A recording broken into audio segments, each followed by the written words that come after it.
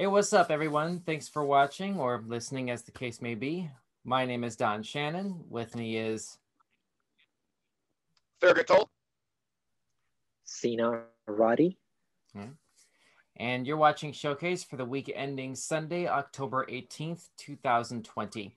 We have a few topics today. We would have more, but we kind of ran out of time for prepping with more people, unfortunately. So we're going to go ahead and do the best we can with just the three of us this time. We have a slightly larger show planned for this coming week. Guys, you ready to get started? Yeah, let's be honest. It's been a slow news week this week, honestly. That too. If we're being honest, that too. Yeah. But anyway, first order of business. This past week, we got a trailer for the new video game adaptation, Monster Hunter. This is apparently supposed to be confused with the video game franchise of the same name. And ouch, I guess is my basic reaction to it. This kind of it seems to me anyway to be the sort of adaptation that we really kind of didn't need, at least on paper. And plus I'm really kind of confused with the whole necessity of like interdimensional travel in this movie. Like, why? Well, I'm sorry, I'm just getting ahead of myself here. First of all, what do you guys think about this movie? You both saw the trailer that dropped last week? Yep. So I was plugging my. Yeah, it looks really stupid. Honestly, it's like that's what I don't know. Every time Hollywood tries like taking a video game franchise and just warping it into something totally new and just like extra, it never works. Honestly, it's like the one thing about the Sonic the Hedgehog movie was, even though they did change some things about Sonic and they changed his origin story and stuff like that, the reason why that movie to me worked and it did so well was because it stayed true to Sonic. Whereas Monster Hunter doesn't make any sense because like those times it's like a weird, like Monster Hunter looks like a weird mixture of like medieval, or not medieval, but it looks like prehistoric. It has like a real like kind of like prehistoric like era type feel to it, but more advanced. It feels like it reminds me of, you remember this movie that came out in the early 2000s called Reign of Fire? Yeah. Where like a bunch of soldiers had to fight a bunch of dragons. I think McConaughey was in that. Yeah, it's just so freaking weird. Like, I understand that doing it because Reign of Fire or whatever like that was a new like IP, or that was like a new idea. But Monster Hunter has this like established universe that would make for a fantastic movie. They didn't have to, we really don't need freaking T.I. as okay, T.I. is a great actor, but T.I. as a soldier fighting Rathalos, this just is so random. It's just, I don't know how they came up with this idea. I mean, somebody played the original video games, and I guess apparently enough people thought it was a good idea. I don't know. Sina, what are your thoughts on this? I was gonna say I think T.I. is gonna save the day. He's pretty serious. I think, maybe, he has certain roles, but I think he's a pretty serious guy. So I think he's fit for this. And the animations, I mean, they're amazing. Not just the new gun that they have or the new monster, but really just they have the like the different creature species that they encounter in this film. You mean? Right. Yeah. There's a lot of them. Yeah. Mm-hmm.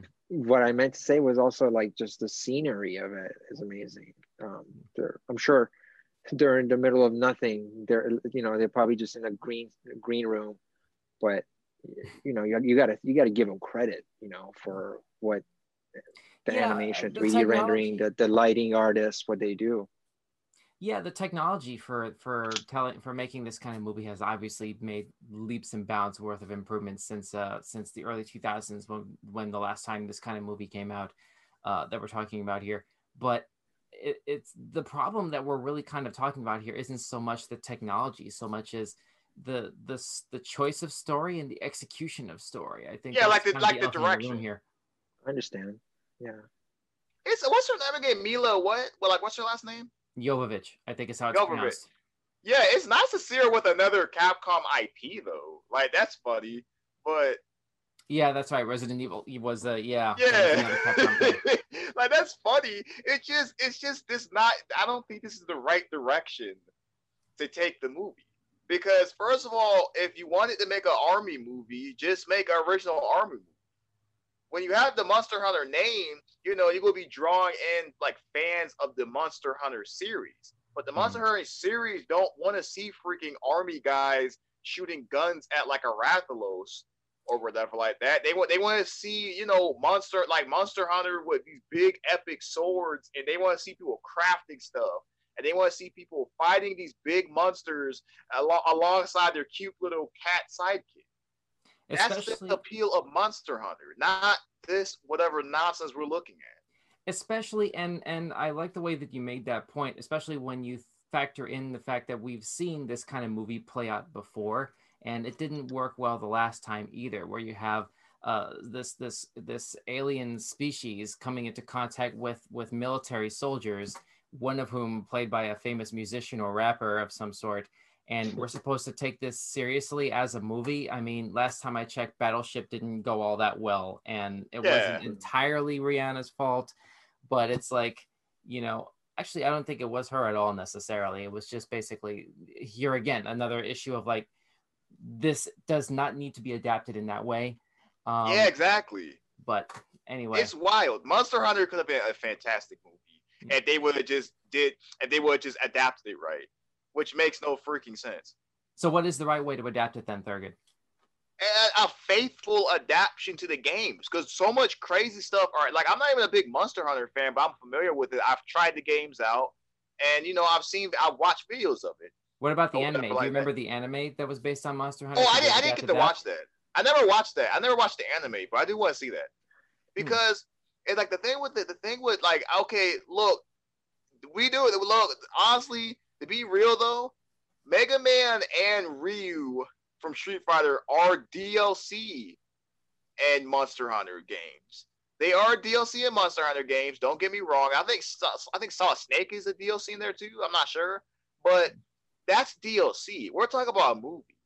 Mm-hmm. Mm-hmm. If you're adapting, like for example, if they're making a Mortal Kombat movie, even though Rambo is a DLC character, you're not gonna see Rambo in the new Mortal Kombat. They're going to be like a good video game movie should be faithful to the source at least. Well, but that's kind of the risk that you run when you're dealing with an IP that is kind of designed to have a human element to it.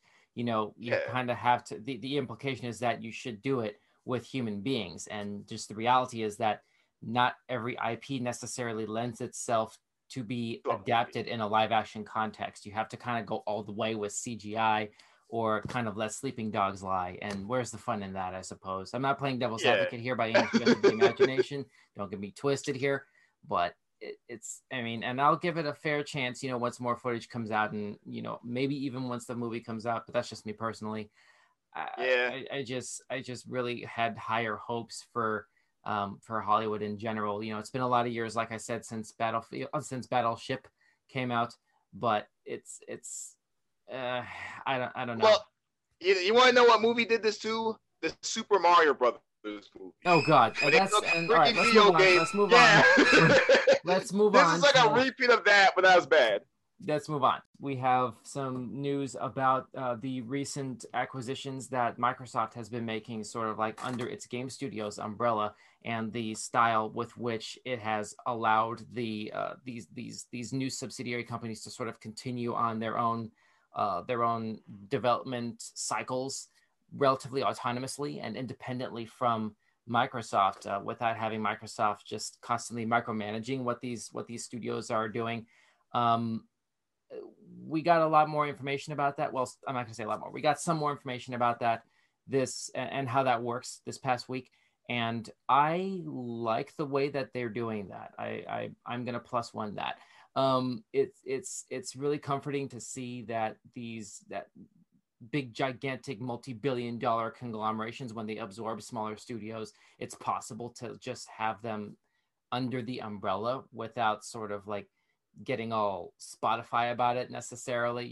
Most famously, like when Spotify acquired Rogan's podcast, and there were a bunch of podcast episodes that were missing from his library after the move to Spotify. There was a big controversy about that recently.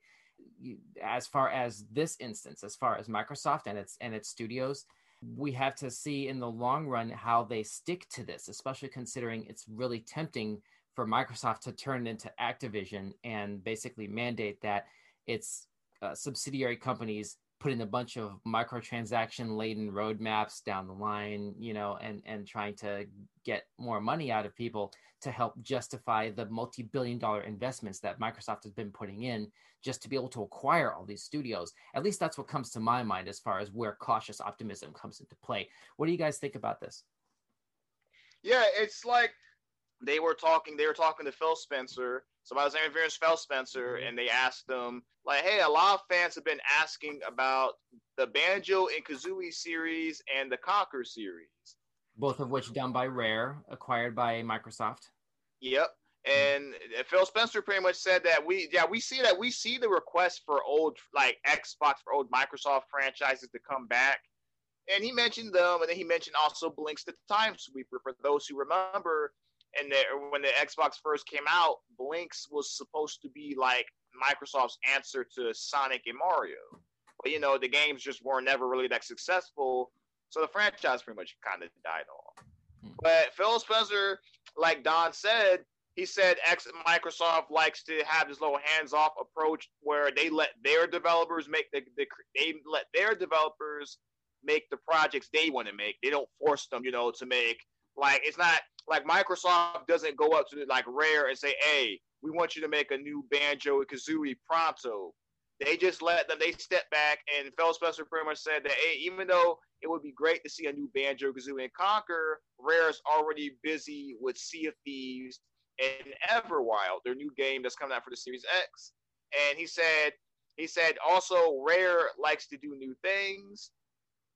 Rare as a company has always been the type that they like to make new like, even though Rare has done a bunch of sequels in the back in the day, they also like to do new and creative things. They like to push the envelope next. So my guess is the reason why we haven't seen a new Banjo-Kazooie is because they probably don't know we probably haven't seen a Banjo 3 yet, as it was going to be called, but before it got canceled. Like, well, hold on, I have to stop you there. 4 technically, because we did get Nuts and Bolts many years ago. So nah, but yeah, what I'm talking about though, because Nuts and Bolts is like a different thing. But we didn't get that 3E. Like 3 was supposed to be like a 3 was supposed to be like a direct sequel to 2E.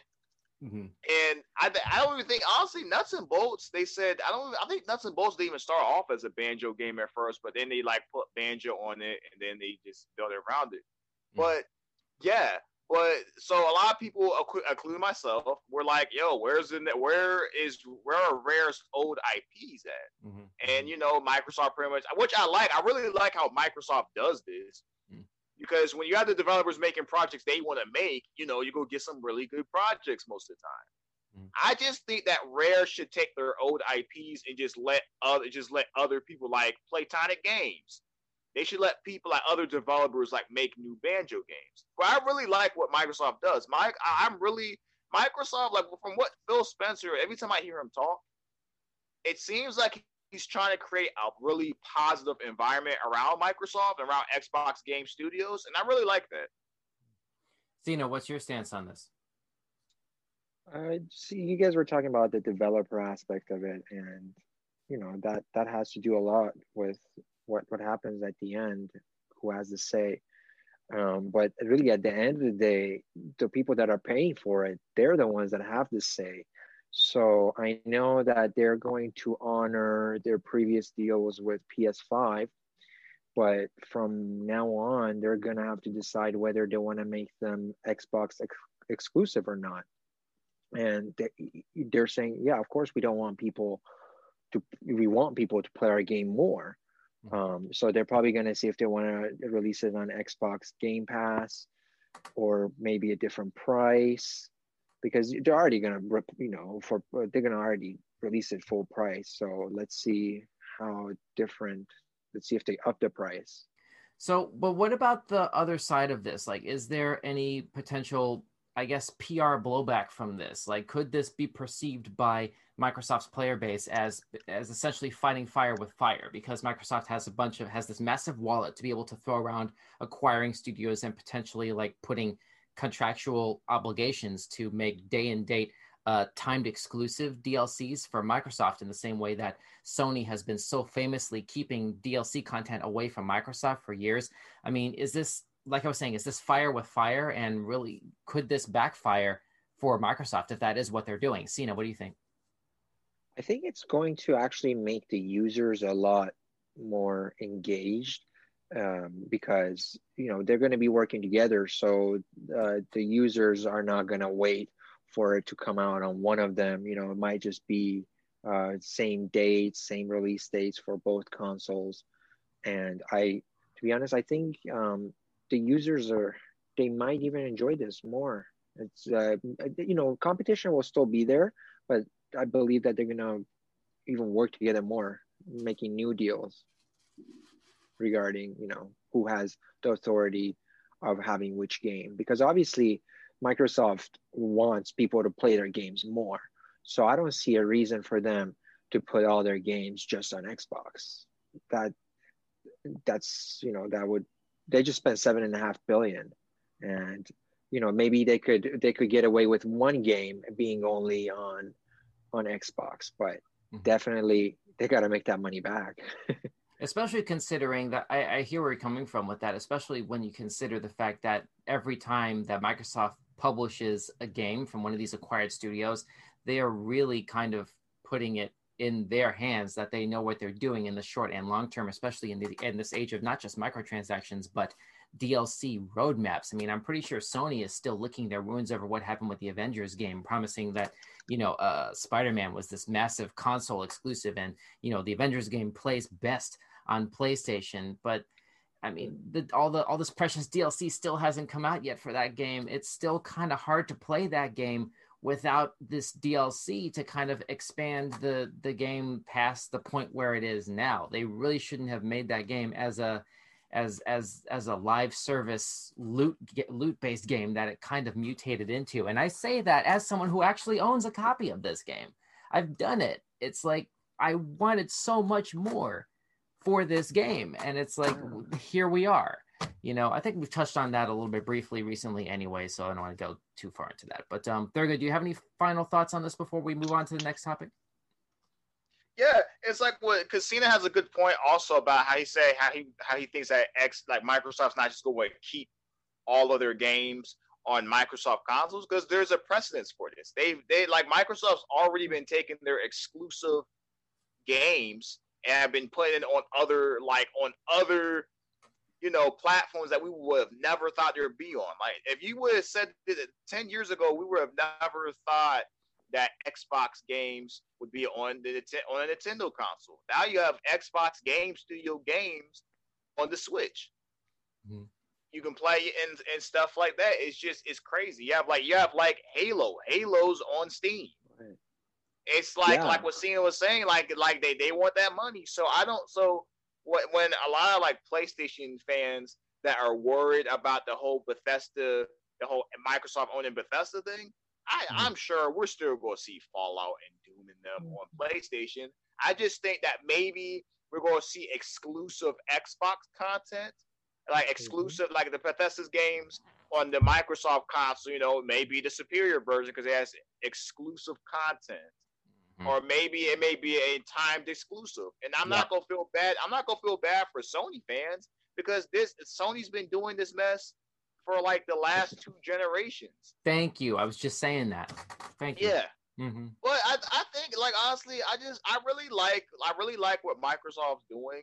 It's like, even though I need them, I really want to see a killer app from them, honestly, because I think Sony to me is doing a better job than Microsoft showing off why we should get a PS5 versus an Xbox Series X. But I really like a lot of the stuff they're doing. I like Game Pass. I like a lot of the stuff that they're doing with Xbox. And the thing with Game Pass is you can go up there, pay for Game Pass for a cheap price, try these games out. Hey, if I like the game, I'm just going to buy it. Yeah, but that Yeah. only works out in the long run so long as the actual games that people would actually invest in Game Pass for in the long term, so long as those games are actually around long enough to justify that investment. I mean, there's a subset of Game Pass Ultimate members who are still licking their wounds over the fact that Red Dead Redemption 2 was only available on that service for 4 months and it's just gone now, you Okay, know. so it's like Netflix. Okay. Yeah. Yeah, Yeah, but yeah. you can like You have games my that thing show is up in rotation. What was that? my thing also with Game Pass is, hey, if you like the game, even if they take the game off of Game Pass, you can just buy it because look, because you don't Yeah, but it have feels like like buying a game twice. I'm sorry to cut you off, but it's like buying a game twice. You had the game that was right Right. there in the subscription you're already paying for, and then they take it away. Right. You have to go buy it again. It's like, yeah. Well, here's the thing. Like, look at it like this. It's better than what Nintendo does. Nintendo remade a freaking Game Boy game for $60. No demo or anything. You just go out to pay $60 for that game. And if you don't like the game, guess what? You just wasted $60 on that game. ugh. Whereas with Xbox Game Pass, even though I personally prefer to own my games physically, I can pay for this service, try out all of these games for that price. How much is Game Pass again? 25 Okay, for like starting. 20. Okay, so for like $25, I can go up Per and month, right, Cena? Actually, it starts at 10 and then up to 15 or $25. Yeah. Per so month, of that's course. okay. So for all the games that Game Pass offers you, I can pay that, try out all these games I want, and see which games okay. If for example, with Doom Eternal coming to Game Pass, okay, instead of me like paying $60 for a game that I'm going to play, say that I hate that I don't like Doom Eternal, that I play the game and I don't like it, I wasted $60 for nothing. Whereas I paid this amount of money for Game Pass, which is a lot cheaper. I can try out Doom Eternal. Okay, I don't like it, so I won't buy it. I can also try all these other games. I can't agree with anybody more than with Thurgood. That's the exact reason I've never bought a single game in my life.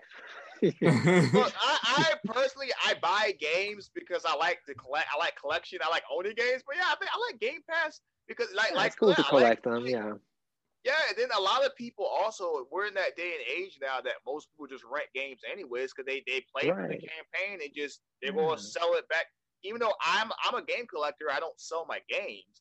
But most people aren't like me. Most people are going to buy a game, they're going to play through the campaign, and then they're going to get bored of it, and then they go sell the game back, or they go return the game or whatever like that. Mm-hmm.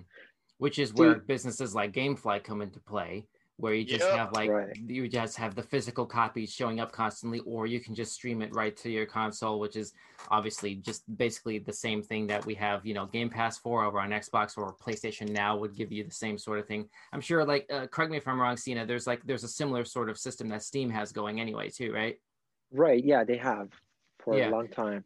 Yeah, so like the options are there, but in terms of ownership of content, it really still feels like from the consumer standpoint, it still feels like in 2020 we're doing a lot of Russian roulette right now when it comes to actually getting value for your investment, because you just don't know what kind of game you're getting in the short term or how it's going to be supported in the long term post game.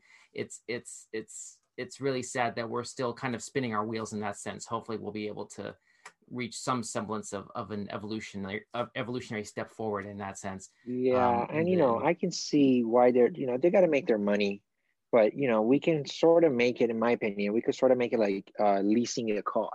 So if you do end up paying $100, so if you pay a whole year for your subscription, and you get to choose like 2 games or 3 games, so you can get physical copies of that game for cheaper through Game Pass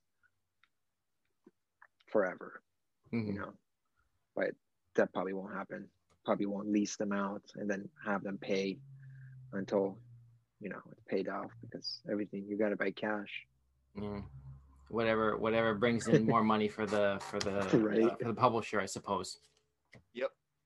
There's a few websites that you can rent games, like definitely more than a couple. Yeah, well, people usually know GameFly is like the biggest one. Yeah. Because they always advertise, Yeah. I mean, hell, I had GameFly like 10 years ago. for like a hot minute. Damn, they were that old? Okay. Oh yeah, they started in I like I think 2004, yeah, I 2005. I was a want to say. kid. Yeah, I was a kid when like that first came Good out. for them. Okay, Grandpa. Yeah. So, in our top topic this week, Matt Grossman and Alexander Gladstone ran a piece this past week in the Wall Street Journal that was talking about. Hang on one second. Let me go ahead and pull this up here. Here it is.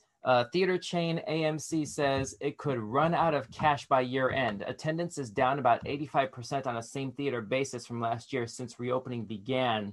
Company says. Okay, so this is basically in reaction to all the theater chains that have been losing lots and lots of money ever since the coronavirus pandemic started. We have had a lot of businesses shut down, especially mom and pop stores basically having to close down permanently, and some theater chains have been getting hit hard to the tune of multiple millions of dollars. And AMC in particular had started an interesting program recently where they're able to rent out whole theaters to like individual families for like $99 a day or something like that, just to be able to stay afloat. Frankly, like they're having to really come up with outside the box solutions to keep from closing down the whole rest of the way. This Wall Street Journal story goes on to say, let me see, here it is. Theater executives have said it makes little sense to roll out new releases with theaters closed in New York City and Los Angeles, which have some of the country's top performing locations. AMC chief executive Adam Aron said this past Friday, quote, the whole movie industry is waiting for New York to reopen. When New York reopens, that's when studios will release movies again. The future of this entire industry is now in the hands of the governor, Andrew Cuomo, New York's governor. End quote. Sorry. A spokeswoman for Governor Cuomo said the state is concerned about theaters because they involve large groups spending extended time together indoors, as well as lobby congestion when customers arrive and leave. Now that makes sense, but it's like, holy crap! This is where we're at now, as far as like people are really kind of ringing the final death knell. It feels like for theaters as not just a social experience, but as a leisure activity, because more and more movies are being released direct to consumers, like through digital on-demand platforms, rent-to-own platforms like Vudu or Movies Anywhere, to say nothing of these new streaming platforms that some of the studios are able to put out themselves to go directly to the consumers, like Disney Plus and HBO Max just launched earlier this year. I mean, there's all these different distribution models that can sidestep the theater as a delivery mechanism to the consumer, and it's good for the companies, it's good for the studios, obviously it's good for the film publishers, the film studios and stuff like that. But as far as the theaters, they're getting the short end of the stick, and they have been basically all year. So I guess let me just open this up to you guys. Like, can theaters recover from COVID? And like, is at least what AMC doing a step in the right direction of adapting to the new normal here? And I'm not gonna lie, I'm actually kind of worried for theaters, honestly, because because if you think about it now, with Disney Plus putting their movies, like how they did with Mulan, you pay for Disney Plus, and then then they charge $30 Oh God, please no! Don't talk about premium access. Oh God, please don't talk about premium access. Nah, that may be the future. More people more publishers may do that, and I'm scared because if that happens, even though going to the movies, that's a special experience that is very hard to replicate in your home. But a lot of people may be like, why go out to the theaters where I can just watch this in my house? So it depends. So whether or not the theater dies or not depends on if enough people treasure that theater experience. Because that's what theaters are given. That's what theaters provide, honestly. The main draw of theaters, besides watching the movie, because let's be real, if people wanted to see the movie, and I don't condone this, but if people want to see the movie, they can just pirate the movie when it's out in theaters or whatever like that. But people like me and many other people, I loved in college going to the movies with my friends to go see like the newest movie. Right. I used to see all the newest MCU movies. I saw Batman vs Superman with my friends. on a Friday night in the theater. That movie was garbage, but hey, it was fun laughing at it with my friends.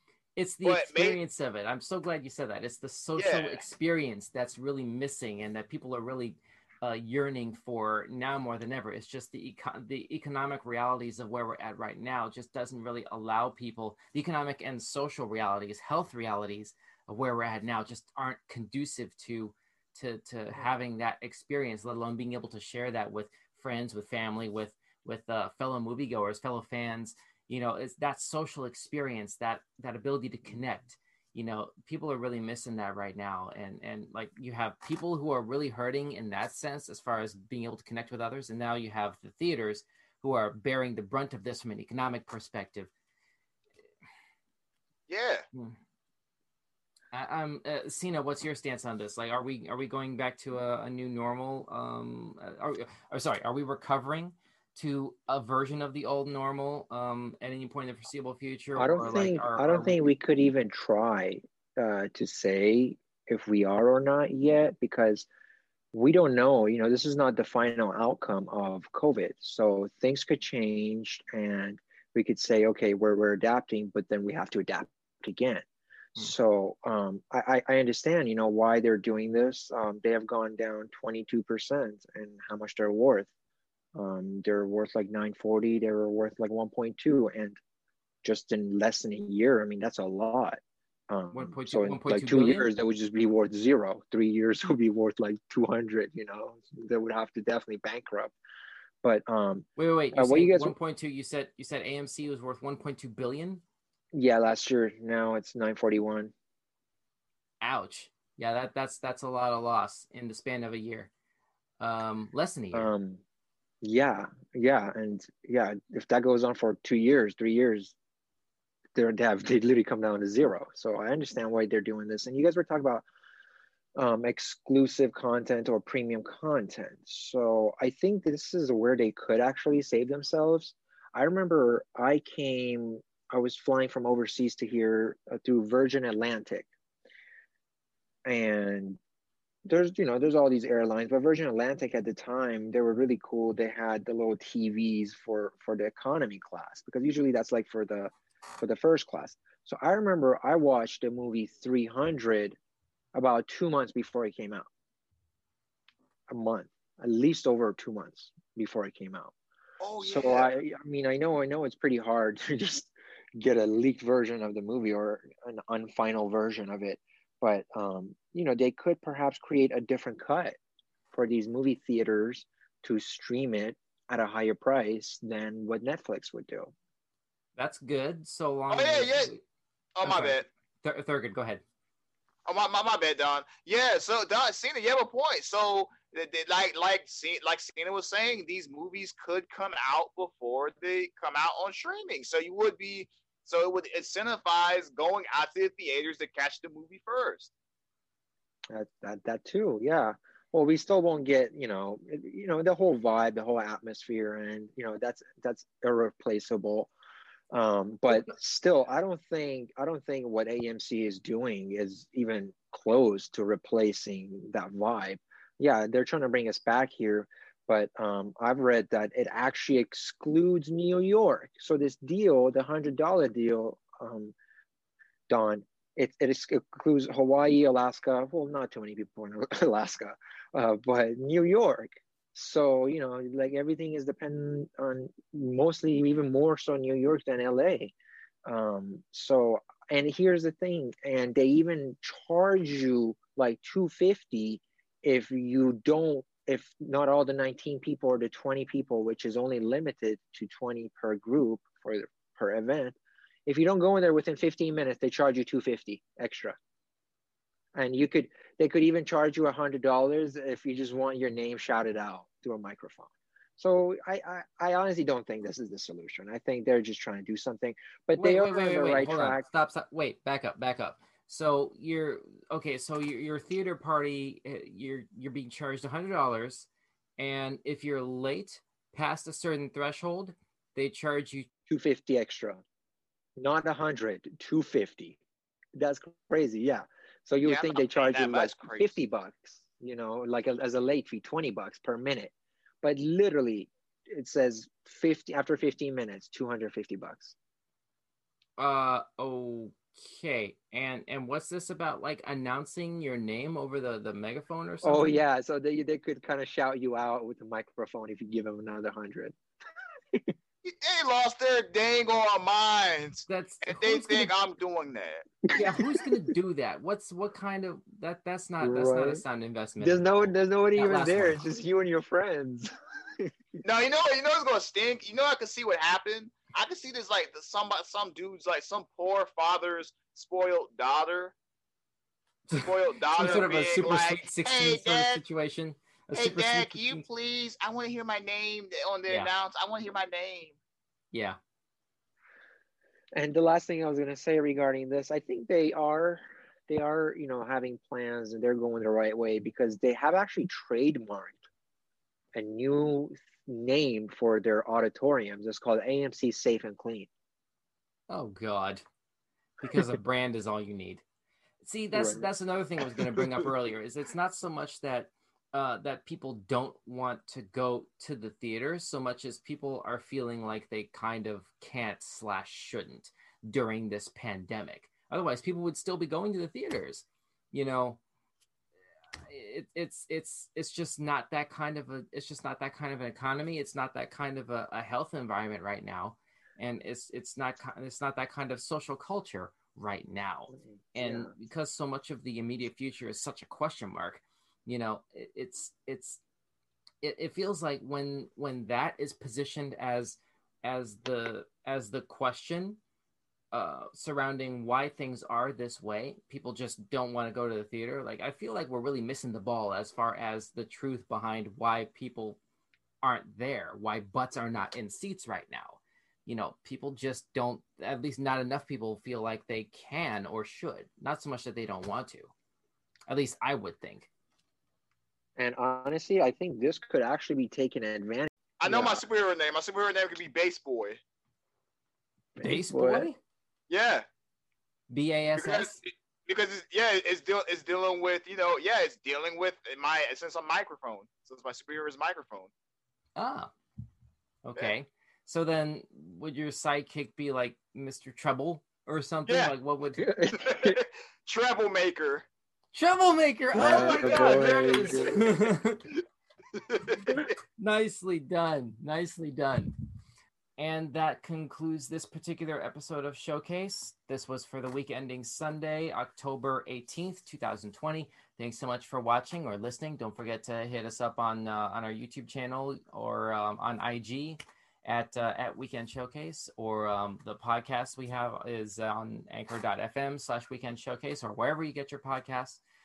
If you're listening to this, you probably already know that, but we kind of have to put the tag in here. You know how it is. Anyway, like I was saying, thanks so much for listening. And I'm Don Shannon. With me this week was Thurgood Toll and Cena Roddy. All right. Thanks, guys. Thanks so much. Yeah. Thanks, guys, for being with me this week. And once again, thanks to you at home for watching and listening. And be safe out there. Have a great week. We'll see you next time. Later. And okay. Let's do one more version of the intro while we have 7 minutes left. Are you meeting your client right now soon after this? Are you meeting your client soon? Yes.